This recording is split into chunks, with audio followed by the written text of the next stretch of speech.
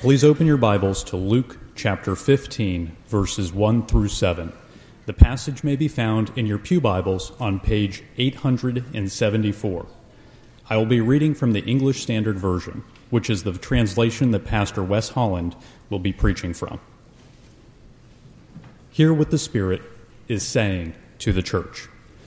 Now the tax collectors and sinners were all drawing near to him, and the Pharisees and the scribes grumbled, saying, "This man receives sinners and eats with them." So he told them this parable. "What man of you, having 100 sheep, if he has lost one of them, does not leave the 99 in the open country and go after the one that is lost until he finds it? And when he has found it, he lays it on his shoulders, rejoicing. And when he comes home, he calls together his friends and his neighbors, saying to them, 'Rejoice with me, for I have found my sheep that was lost.' Just so, I tell you, there will be more joy in heaven over one sinner who repents than over 99 righteous persons who need no repentance." May God bless to our understanding this reading from his holy word. Let's pray. O Lord our God, our good shepherd, shepherd our hearts into the green pastures of your word. I pray that we would feast upon the Lord Jesus Christ this morning by faith. I ask in his name, amen.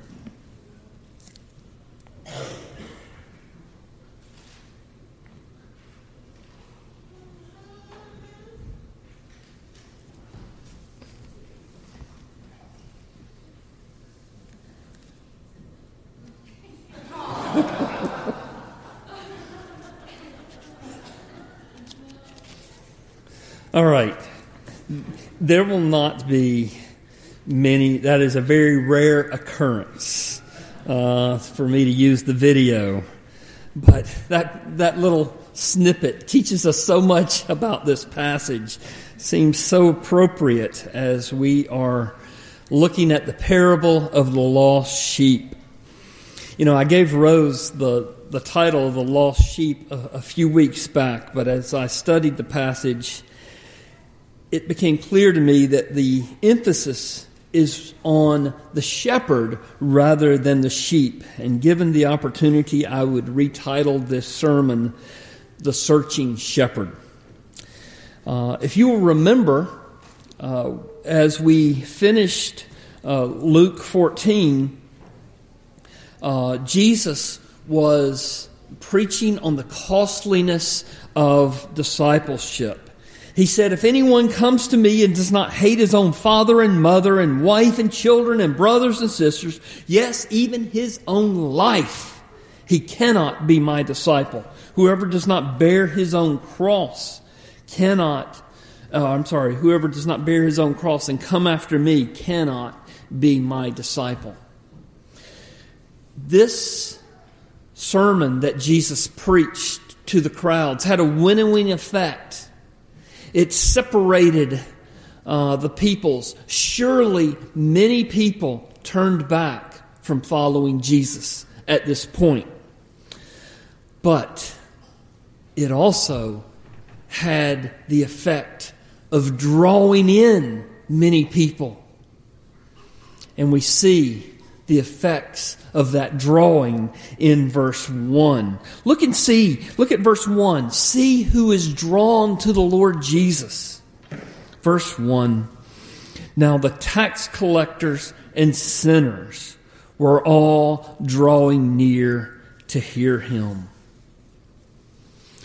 I think you understand who the tax collectors were, how they were hated by the Jewish people, how they were considered turncoats because they were lining the pockets of the Romans. They were also lining their own pockets, unfairly charging the people more than they should have been charging. And then sinners, well, that was just kind of a catch-all for people who were living ungodly lives.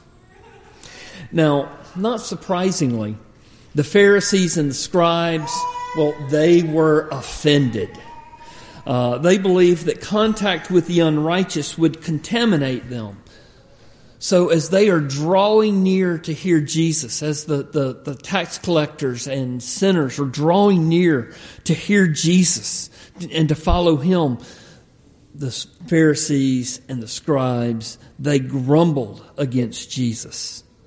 And they were putting the worst possible spin on Jesus' ministry, saying in verse 2, "And the Pharisees and the scribes grumbled, saying, 'This man receives sinners and eats with them.'" And so Jesus, in response to the grumbling of the Pharisees and the scribes, he told the parable of the lost sheep. Verse 3, "So he told them this parable." Now, the parable of the lost sheep is really a short sermon on Ezekiel chapter 34. Ezekiel 34 begins by saying, "The word of the Lord came to me, Son of man, prophesy against the shepherds of Israel. Prophesy and say to them, even to the shepherds, thus says the Lord God, shepherds of Israel who have been feeding yourselves, should not the shepherds feed the sheep?" And he goes on for several verses, just raking the unfaithful shepherds of Israel over the coals. And Jesus is saying to the Pharisees and the scribes, you are those unfaithful shepherds. God goes on in Ezekiel 34, illustrating the unfaithfulness of the shepherds of Israel.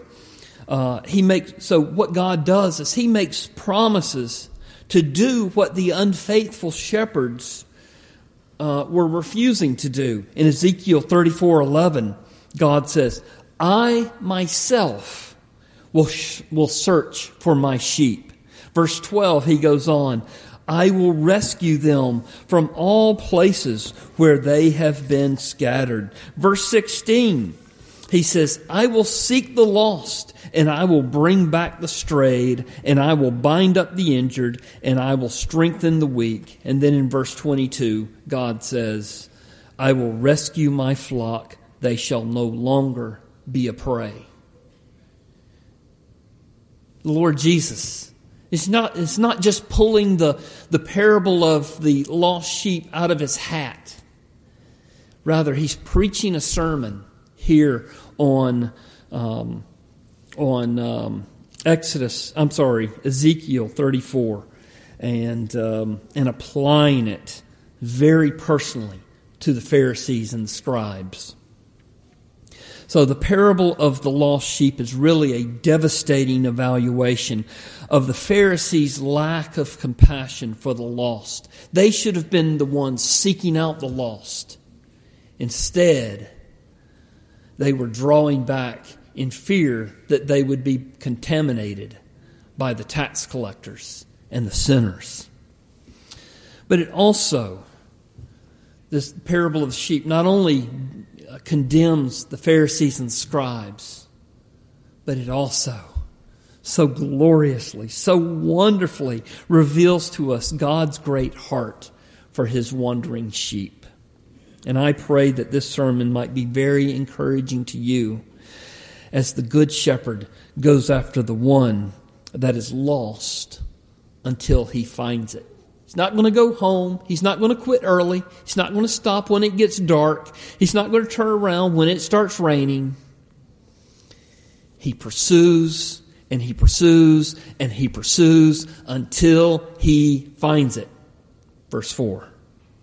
Now the video of the sheep jumping back into the ditch, well, this is just an apt illustration for what sheep are. They're not very bright. They become easily disoriented. They can quickly and easily get lost from the flock. And then once they wander away, they are utterly defenseless from the attacks from other animals. In fact, they're kind of chubby. They're not real swift. And so they can't even run away like a deer. They're just vulnerable. Therefore, Sheep are often used as illustrations for our spiritual condition. Isaiah is saying in Isaiah 53 verse 6 that all mankind has wandered away from God when he says, "All we like sheep have gone astray. We have turned every one to his own way." And you look at our world. Look at just any given day. Look at the direction of the nations. Just as human beings, we're just wandering aimlessly through life. God has given us so many wonderful things to enjoy in this life.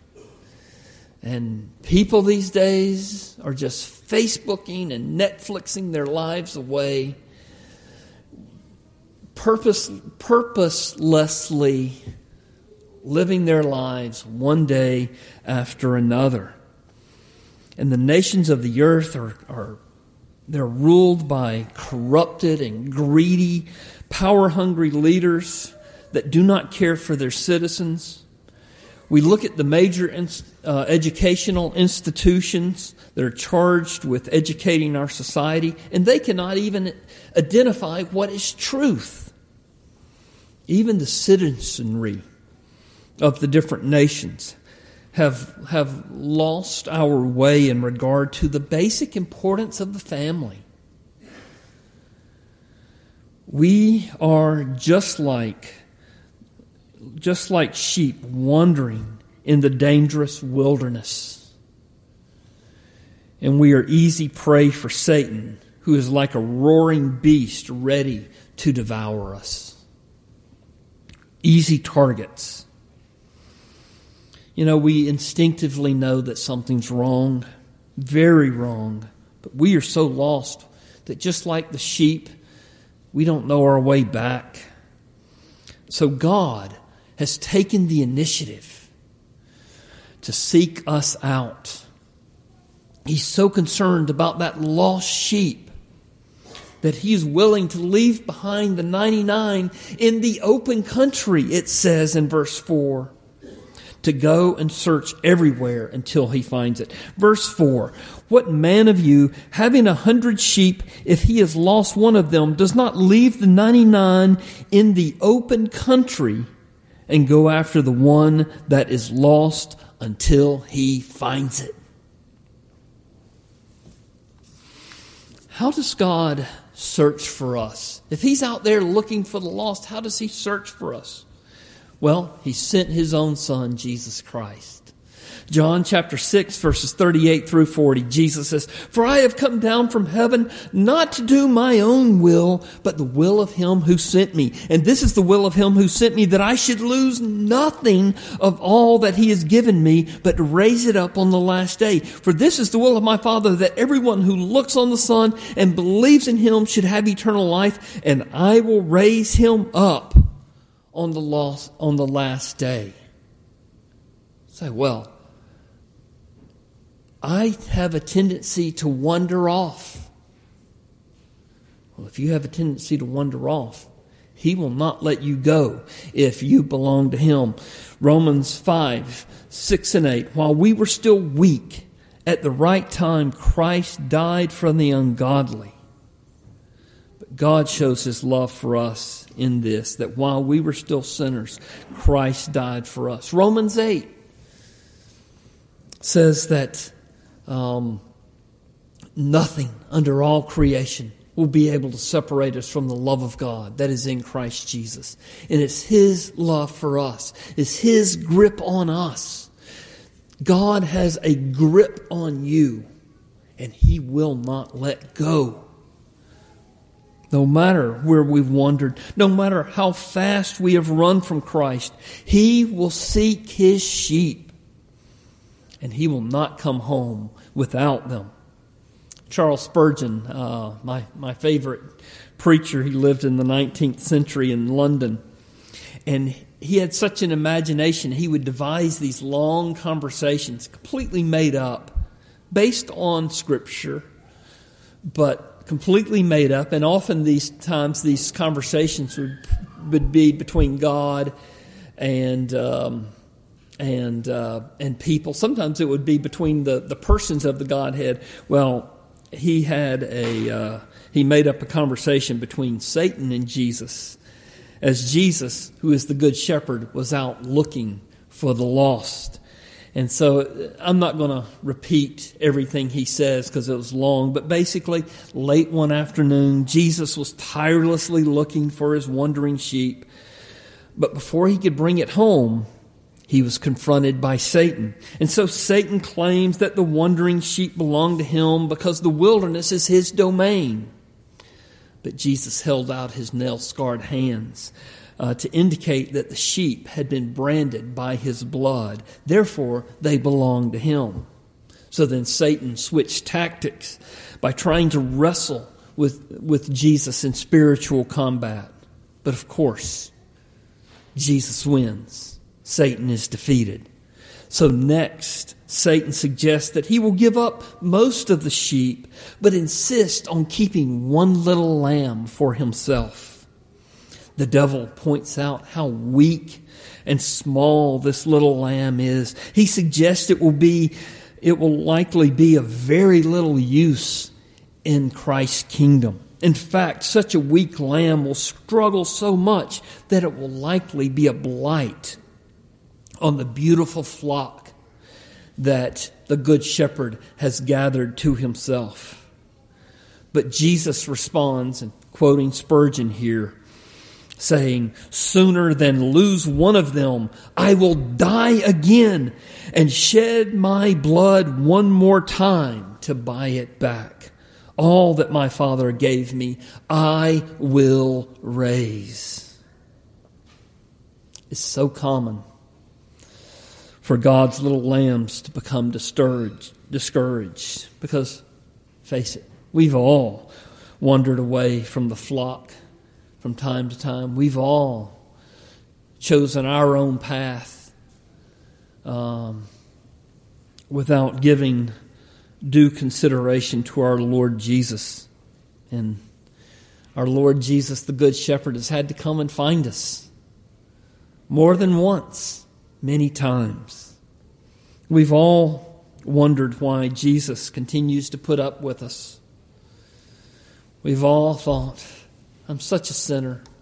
Why does he still love me? Does he really still love me? I want you to look at verse 4. I want you to drink in verse 4.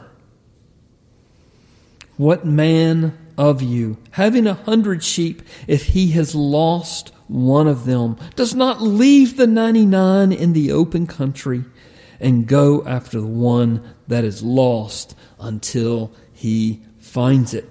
He cares as much for that poor lamb who has wandered off than he does for the whole rest of the flock. We might even be tempted to say that in the parable it appears that he loves that wandering sheep even more than the 99 because he left the 99 behind in the open country to find the one. If you belong to Jesus, I want to remind you this morning, your Savior loves you deeply. If you belong to Jesus, you belong to Him forever. He will not let you go, but He will pursue you until He brings you home. That is the gospel. Believe the promises of God when you are in the throes of discouragement. What does He do when He finds the lost sheep? Well, He lays the sheep on His shoulders. Verse 5. And when He has found it, He lays it on His shoulders, rejoicing. Presumably the sheep is exhausted by its wanderings away from the flock and is too weak to walk back home. So the shepherd has draped this sheep around his neck, firmly grasped his four legs together in front of him, and then he begins the long, long, long walk home. You know, full-grown sheep weighs over 100 pounds. That sheep that the guy pulled out at the beginning of the video was a pretty hefty sheep. Can you imagine hefting that thing on your shoulders and carrying it home? And on a trip to St. Louis, Mandy and I shared a suitcase so that we would not have to pay for an extra bag. And the weight limit was 50 pounds. They put it on the scale. It was 49.5 pounds. That bag was heavy. I can't imagine lifting that thing and carrying it on my shoulders. Much less something twice the weight that is alive and is moving and walking for who knows how long, maybe miles. Verse 5 reminds me of Psalm 28, verse 9, where David cries, "Oh, save your people and bless your heritage. Be their shepherd and carry them forever." You know, Jesus does not just put us on his back and carry us back to the flock and then dumps us in the middle of all the others, but he carries us forever. You are secure in Christ because you are, figuratively speaking, draped around his neck. Therefore, nothing will be able to separate you from the love of God, which is in Christ Jesus our Lord. They've got to go through Jesus to get to you. And it's his love for you rather than your love for him that is at issue in Romans 8, verse 39. The Christian life is a long and wearying path. But if you are draped over your Savior's neck, where will your head be, figuratively speaking? Nestled in right next to his ear. You know, we often struggle to pray. But if he is so willing to search for you and then carry you home and carry you forever, please realize how eager he is to hear you whisper your request into his ears in prayer. When he has given you a promise, plead that promise to him. Stay in his ear, to use the modern vernacular. Don't give him rest until he fulfills his promise. He meant to fulfill his promises to you. Otherwise, he would not have given you his promises. Use the grace of prayer. Keep in Jesus' ear about what he has promised to you. Take it to the bank. Jesus carried more than your body weight. He carried the full burden of all our sins. Every one of your sins, every one of my sins rested draped over his shoulders when he was nailed to the cross. I quoted Isaiah 53:6 earlier, but I only quoted half the verse. The full verse reads, "All we like sheep have gone astray. We have turned every one to his own way, and the Lord has laid on him the iniquity of us all." He bore our iniquities in order that he might bear the full measure of God's wrath in our place. Listen to 1 Peter 5:2, verses 24 and 25. Basically says the same thing. He himself bore our sins in his body on the tree that we might die to sin and live to righteousness. By his wounds you have been healed. For you were straying like sheep, but now have returned to the shepherd and overseer of your souls. Do not wander aimlessly through life trying to fill your soul with pleasure or satisfaction in anything other than your good Savior, who is willing to carry your sins in his body before the Father in order that he might suffer and die for you. By his wounds you can be healed and delivered from the emptiness and desperation that goes along with living in this world. Many think of Jesus as being perpetually angry at our sins and therefore continually disappointed in us. But notice his mood at the end of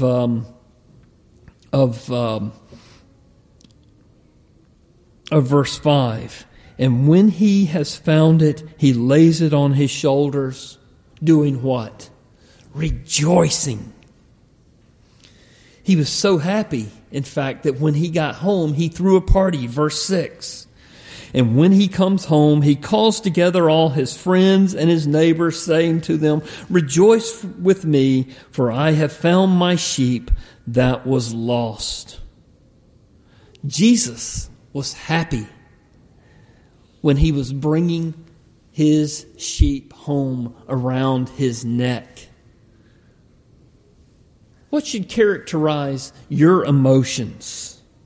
Well, we should rejoice along with him because we have been found by our good and gracious Savior. Many, when they are struggling, they stay away from church. They go have their pity party. They think that because they have to repent that it makes Jesus unhappy. So by staying home and not coming to church, they're hiding from Jesus until they get everything worked out in their life, until they fix what they've done. And I want to tell you, that's stinking thinking. Enter into his joy. The pathway into joy always begins at the gate of repentance. Jesus loves it when we repent. Not only does Jesus rejoice, but verse 7 says that all the angels in heaven rejoice and celebrate over one sinner who repents than the 99 who need no repentance. And of course, the 99 who need no repentance, that's a little irony, a little dig at the Pharisees and scribes who think that they don't need to repent. Listen to verse 7. Jesus says, "Just so I tell you, there will be more joy in heaven over one sinner who repents than over 99 righteous persons who need no repentance." When you sin against God, keep a short account. In other words, go to him immediately. Ask him for forgiveness. Repent. Jesus rejoices when you repent. Embrace a life of repentance that leads to joy, because you are embraced by your good shepherd who is carrying you into his joy. Let's pray together. Lord Jesus, we thank you that we are perpetually, continually draped around your shoulders. We have easy access to your ear. You are holding us tight, close to your heart. Oh Lord, we love you so much because you first loved us. Oh God, the world is so offended even by the mention of your name, much less the preaching and proclamation of your gospel. Oh Lord, I pray that the world would come to see how loving, how merciful, how gracious you are towards your sheep. Lord, I pray that the world that is wandering aimlessly and in rebellion against you, Lord, that you would bring the sinners home. Lord, for those who are struggling here this morning, I pray that you would remind them that they are draped over his loving shoulders. Lord, help us to love repentance because we love our Lord Jesus, who loves us so much. We ask in his name. Amen.